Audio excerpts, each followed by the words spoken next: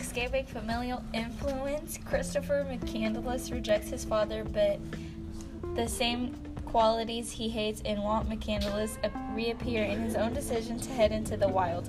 McCandless found his father overbearing, but at the same time he frequently lectures his own parents. He also persuades vulnerable people, including his friend Ronald Franz, to take up to his self-reliant trampers philosophy as their own.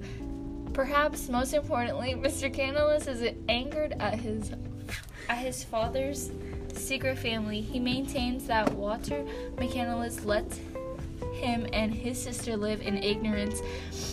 He then keeps his own location secret from his family. This mirroring of his father's behavior links Christopher McCandless to Walt McCandless and demonstrates a likeliness between them precisely where Christopher might have least wanted to see it. In addition, the narrator explicitly ties his own childhood recklessness to his father's influence.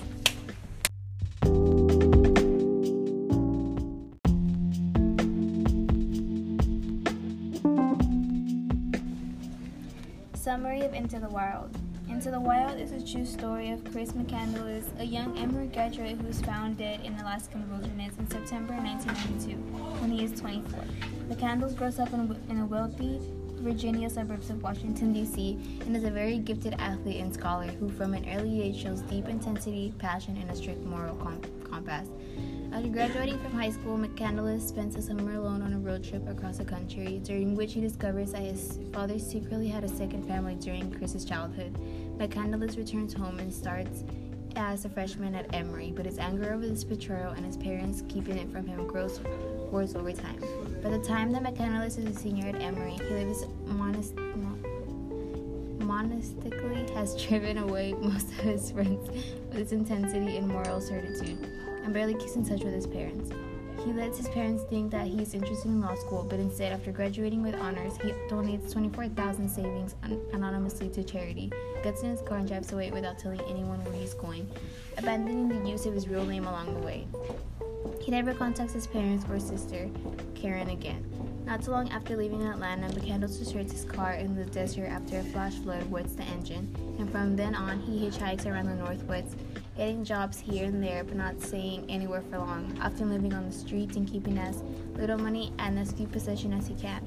During this time, he gets to know a few people rather closely, and everyone admires his intensity and willingness to live completely by his beliefs, but he avoids true intimacy. After about 2 years of itinerant travel, McCandless settles on a plan to go to Alaska and truly live in the wilderness, completely alone and with every few supplies to see if he can do it. To push himself to the very extremes, he spends a few months preparing, learning all he can do about hunting, edible plants, etc., and then leaving South Dakota where he'd be working and hitchhiking to Fairbanks. Those who meet tell us about the plan all warn him that he needs to be better prepared or should wait until later in the spring. But he is adamant and stubborn. In April of 1992, McCandless gets dropped off near Mountain McKinley and hikes into the wilderness. He spends his next 16 weeks hunting small game, foraging, reading, and living in a deserted bus made to be sheltered for hunters. Not seeing a single human the entire time, he's successful for the most part, although he loses significant weight in late July. However, McCandless probably eats some moldy seeds, and the mold contains a poison that essentially causes him to starve to death. No matter how much he eats, he is too weak to gather food anyway. McCandless is quickly incapacitated by the poison. Realizing he is going to die, he writes a goodbye message, and a few weeks later, some hunters plant his body in the bus.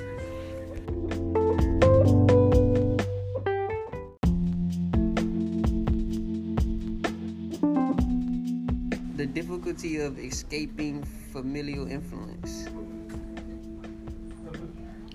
All right, familial influence is really tough to escape. It involves your culture, it involves your mother and father, your siblings whom you love. So that's very difficult to escape. depending on your relationships.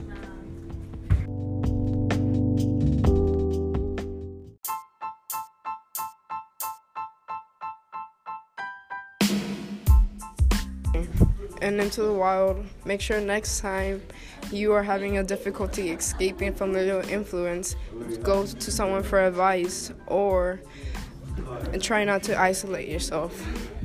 Well, this is it for the podcast. Remember to subscribe to the podcast, share the podcast, or tell a friend about it.